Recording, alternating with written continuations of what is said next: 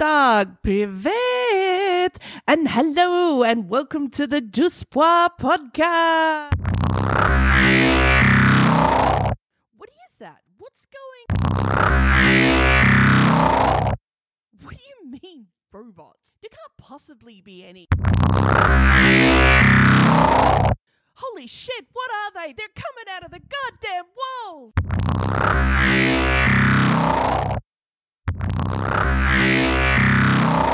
Anyone out there, if you can hear me, this is a full-scale invasion. Grab your cat and head for the high ground. Just whatever you do, don't pack your toaster. Repeat, don't pack your toaster.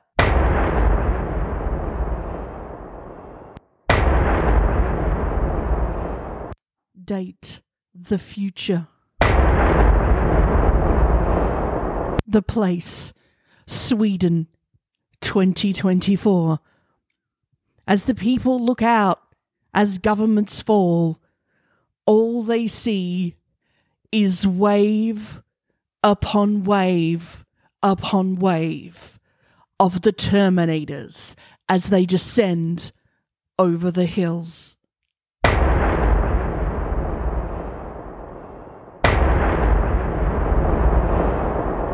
A figure from behind me stirs and walks towards the machines.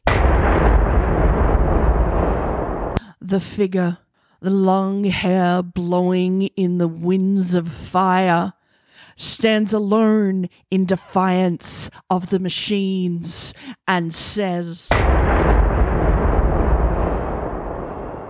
"Ow, Mr. Sheffield."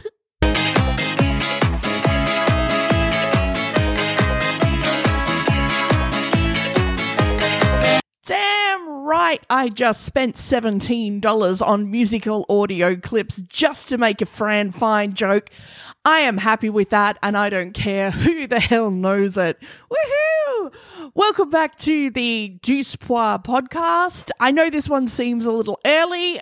Maybe it was just because our last episode was a little bit late, but this will put us back on track to prime computer efficiency.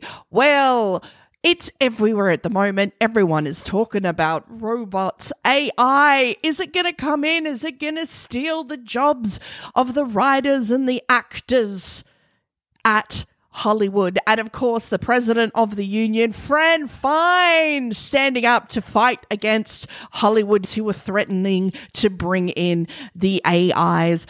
It's that old saying, if you put 1,000 chimps at typewriters, they will eventually come up with Shakespeare. Of course, now, thanks to Peter, we can't have chimps at typewriters anymore. So the Hollywood executives are looking to AI. What does this mean?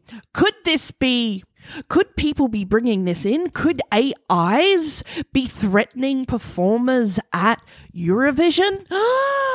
Someone actually asked me this the other week, and I don't think we have to worry, to be honest. Look, let's not forget, in 2020, of course, the dreaded year of the pox that affected Eurovision, everyone was trying to fill the gap in every possible way. So don't forget, 2020, I feel we may have unfortunately kicked off this latest battle in Hollywood. 2020 Eurovision, it actually had an AI, artificial intelligence song contest. And groups from around the world basically got together. They tried different methods to get different AI programs to write a winning Eurovision song. Now, if you remember, it was actually won by an Australian team. Yay! Uncanny Valley. They won the contest with their song Beautiful the World. It actually seems like a lame kind of 90s song or a 2000 song that might have actually been entered. It had lyrics with "Dreams still live on the wings of happiness." Hey, don't forget, only just a few years before, we had flown on the wings of love. On the wings of love. Now, 13 teams from around the world actually took part in this. It was a group of computer scientists, academics, and some artists. And it all was judged by the jury. Boo! And 12,000 online votes. It was a live stream event. Now, the Australian song, what they actually did was they programmed into the computer a lot of previous Eurovision hits. They also added some rather unusual sounds such as kookaburras laughing and Tasmanian devils. But like the people, it was happy and it was upbeat and it scored the victory. Second place, the jury's favourite. See, even in artificial terms, we will never agree. The jury actually voted for the German entry. Oh, Lord. Look, it began as a traditional love song and then unfortunately went, shall we say, just a little bit dark when it started singing about death and how death was the norm for the new world. And only now humans are brought to the slaughter, losing your life every day. Extinction is the only way. Orkies. Wow, okay, it looks like the computers have us figured out a little bit sooner than we thought. The Dutch team, of course it was the Dutch team, their AI program basically called for the people of the world to rise up in a revolution and, I quote, kill the government, kill the system. Look, I can't say I'm not 100% against it, to be honest. But yeah, that being said, let's maybe not put the Dutch computers in charge of the nukes. Maybe not today. But the thing is, all of this, I know everyone's like, oh, it's going to take away artist integrity. It's going to take away the soul of the song.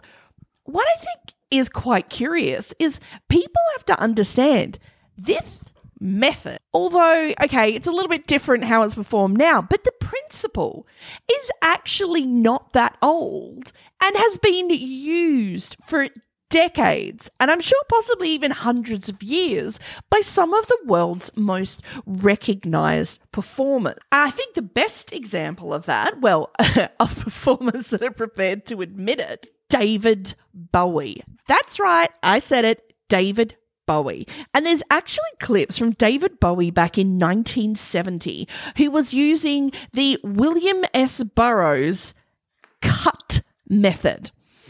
And what this is basically you take, okay, it's a process. You would write out or type out, whatever you prefer to do, literally taking existing sentences. So it could be texts from poems or songs that you really like. It could also be like, just phrases or notes from a journal and your diary, as well as throwing it in with some words that you think are appropriate or sexy and interesting. And what you would do is you'd either just sort of put them all in a hat or a bag or whatever, jumble them around, and then just pull them out one by one, just sort of, form these weird poems or song lyrics. And then you would just sort of, take it from there. Okay, I'm sure sometimes not everyone was a winner.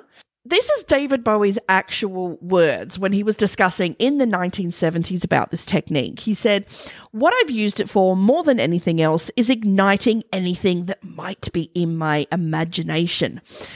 It often comes up with some very interesting attitudes to look into. I tried doing it with diaries and things. I was finding out amazing things about me and what I'm doing and where I was going." Then cut to David Bowie. I found in a 1995 and then in a 1997 episode where he's actually talking about he still uses this same method. Whereas now it's a little bit more advanced. Whereas back in the day, he was literally cutting up pieces of paper and putting them into a bag. In 1997, he was actually using a computer program. So what they're talking about now, a little more basic. This is David Bowie again. I'll take articles out of newspapers, poems that I've written, pieces of other people's works, and put them all into this little warehouse, this container of information, and then hit the random button, and it will randomize everything. If you put 3 or 4 disassociated ideas together and create awkward relationships with them, the unconscious intelligence that comes from these pairings is really quite startling sometimes, quite provocative. But of course, I think that's the difference. You can't obviously just expect to put these random words and then come in with some David Bowie greatness. We have to remember, even at the end of the day, it takes true heart and true passion to interpret these words and bring them into something that can make us bleed from the inside. I think the real question that we need to ask that nobody's asking is, do the AI want to work with us? Okay?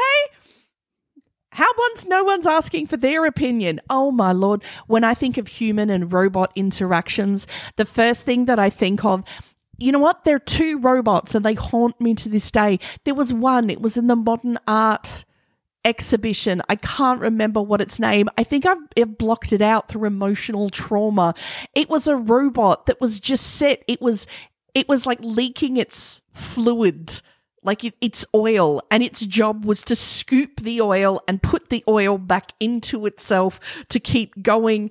But of course, no matter how much it scooped, the oil that it was putting in was never going to be enough to sustain itself. So it just sort of kept going for about 31 days until it eventually just bled out on the art floor and stopped working. And that haunts me, probably because I look at it and it's really just all of us working 9 to 5 in an office. It doesn't matter how much you scoop it back inside. You're never going to scoop it back. The other one, can we talk about the rover that's left on Mars? It is getting dark. I am very afraid. I am alone. Brrr. And then it powered down. There are moments when I'm having existential dread and I think about that little rover up there, alone, gold, in the darkness. I think we want to go to Mars just so we can save it. So what you're probably going to ask me now is, so Liz, how do you possibly make a playlist out of this? Well, let's not forget, Eurovision, as always. It's ahead of the game. It's ahead of the world. Don't forget, robots have been making appearances at Eurovision for years.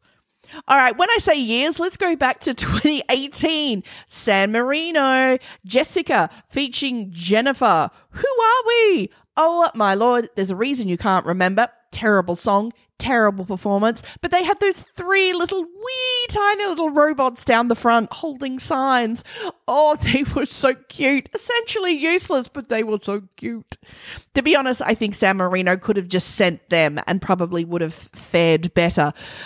But a much more promising note was in 2019, Azerbaijan, Chings for Truth. Remember when he brought out those 2 giant lasers? They looked really big and impressive, like they should have actually been somewhere doing something, I don't know, performing heart surgery or something a little bit more important than drawing little heart shapes on the singer. But then, of course, we saw pictures afterwards of the singer oiled without a shirt, and we realized, oh honey, you can have as many robots as you want. Oh, to all the haters out there, shut up about it, shut up about it.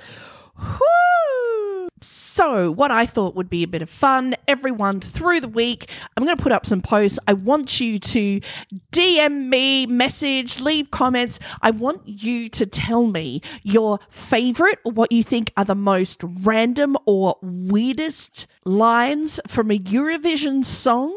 And what we're going to do is we're going to take all of them and we're going to try the William S. Burroughs methods. We're going to get a little bit AI. Whoop, whoop. Send all your favorite lyrics. What I'm going to do is then I'm going to put them in the randomizer. So we're going to take all of our favorite lyrics and we're going to see if we can create the perfect Eurovision song. And when I say perfect Eurovision song, unless it's just going to recreate Dancing Lascia to Mai, I don't know how that's going to happen. So let's just say the second most perfect Eurovision song. So send them in and let's AI this joint. Woo! And also keep your ears peeled because this Thursday we will be dropping an interview with part of the exciting band Voyager. We couldn't fit all of them into the phone, but we do have my favorite band member on the phone. So look out on Thursday. We're going to be having a chat with part of Voyager and we're going to find out the big questions.